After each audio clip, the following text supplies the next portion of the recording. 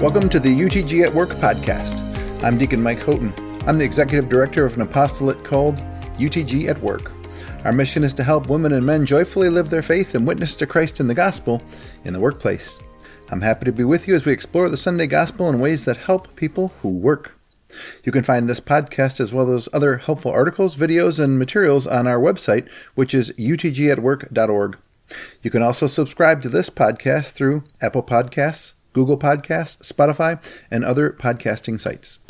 This weekend we celebrate the 25th Sunday in Ordinary Time, and our gospel is a reading from the Holy Gospel according to Matthew. Glory to you, O Lord. Jesus told his disciples this parable. The kingdom of heaven is like a landowner who went out at dawn and hired laborers for his vineyard. After agreeing with them for the usual daily wage, he sent them into his vineyard.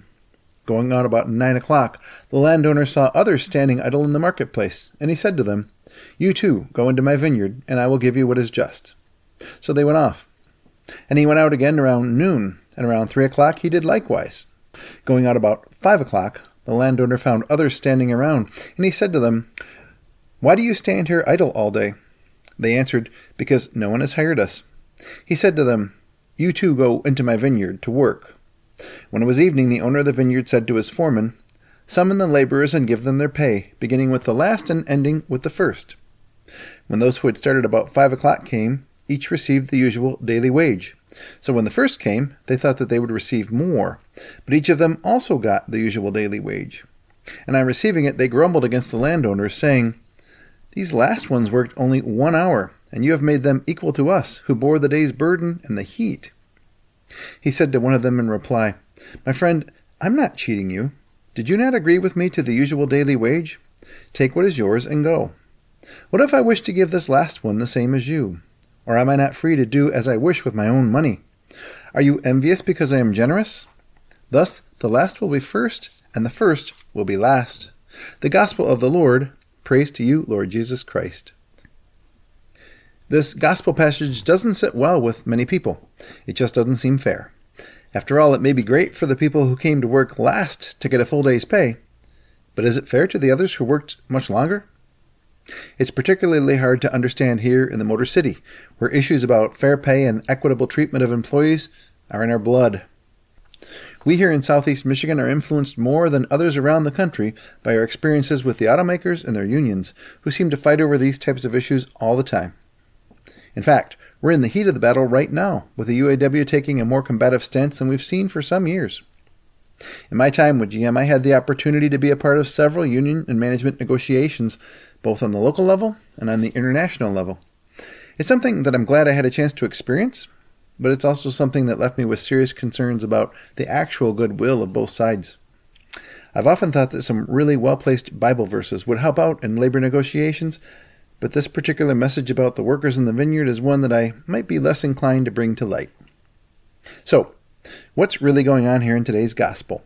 How are we to interpret this passage through the lens of the working world where UTG at Work spends our time? Many of the parables of Jesus are short, but this one is a bit lengthy. And because it's lengthy, it's easy to lose sight of what Jesus said at the very beginning. In the first sentence, there are 6 words which frame up everything that follows. He says, "The kingdom of heaven is like." Jesus isn't talking about equitability or fair pay. He's talking about the unlimited mercy of God, which is a key part of the kingdom of heaven. So let's dig into the idea of the kingdom of heaven just a bit. In Mark chapter 3, we hear about the very beginning of Jesus' public ministry. John the Baptist is preaching in the desert, and the first words that we hear from John are these: "Repent, for the kingdom of heaven is at hand." And so begins a series of statements about the kingdom of heaven. During his ministry, Jesus refers to the kingdom of heaven, which is also called the kingdom of God, more than 20 times. He gives Peter the keys to the kingdom of heaven in Matthew 16, and he refers to it as a treasure hidden in a field and a pearl of great price for which one is willing to sell everything they have to obtain it. That's in Matthew 13. You'll notice that whenever he speaks of the kingdom of heaven, he tells us what it's like and not specifically what it is. He even tells his disciples in Luke chapter 8, "Knowledge of the mysteries of the kingdom of God has been granted to you, but to the rest they are made known through parables, so that they may look but not see, and hear but not understand." So how should we understand the kingdom of heaven, and what does it mean to us in the workplace?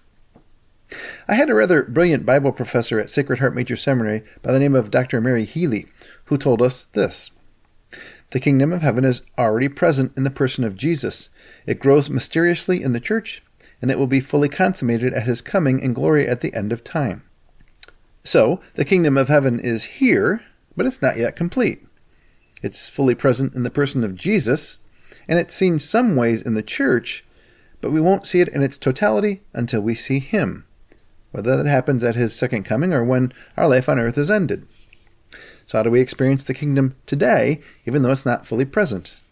By faith. We see it through the eyes of faith. And not everyone is able to see it because not everyone has faith.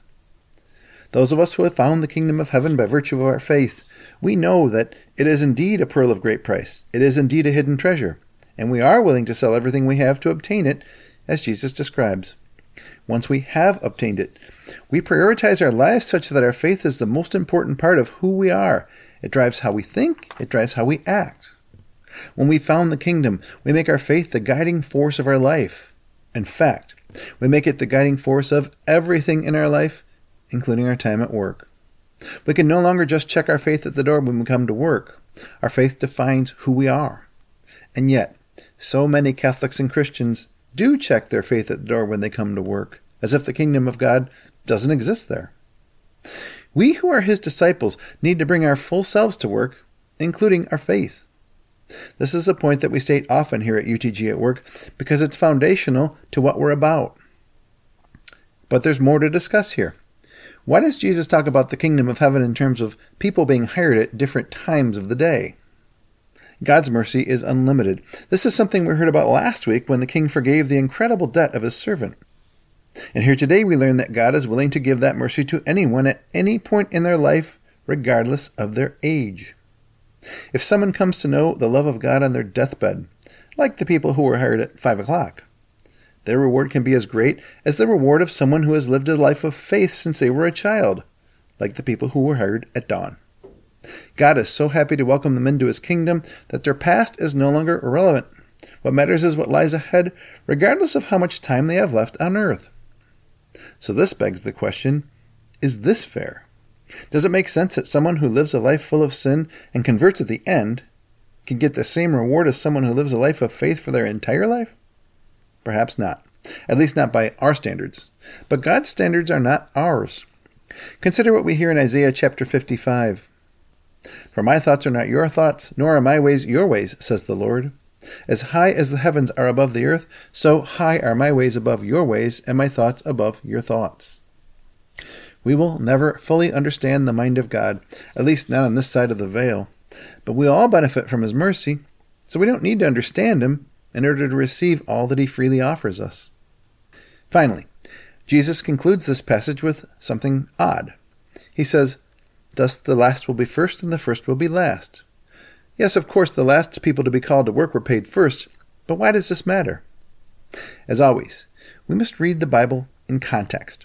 Just prior to this passage, we hear the story of the rich young man who presses Jesus to go deeper into what he has to do to gain eternal life.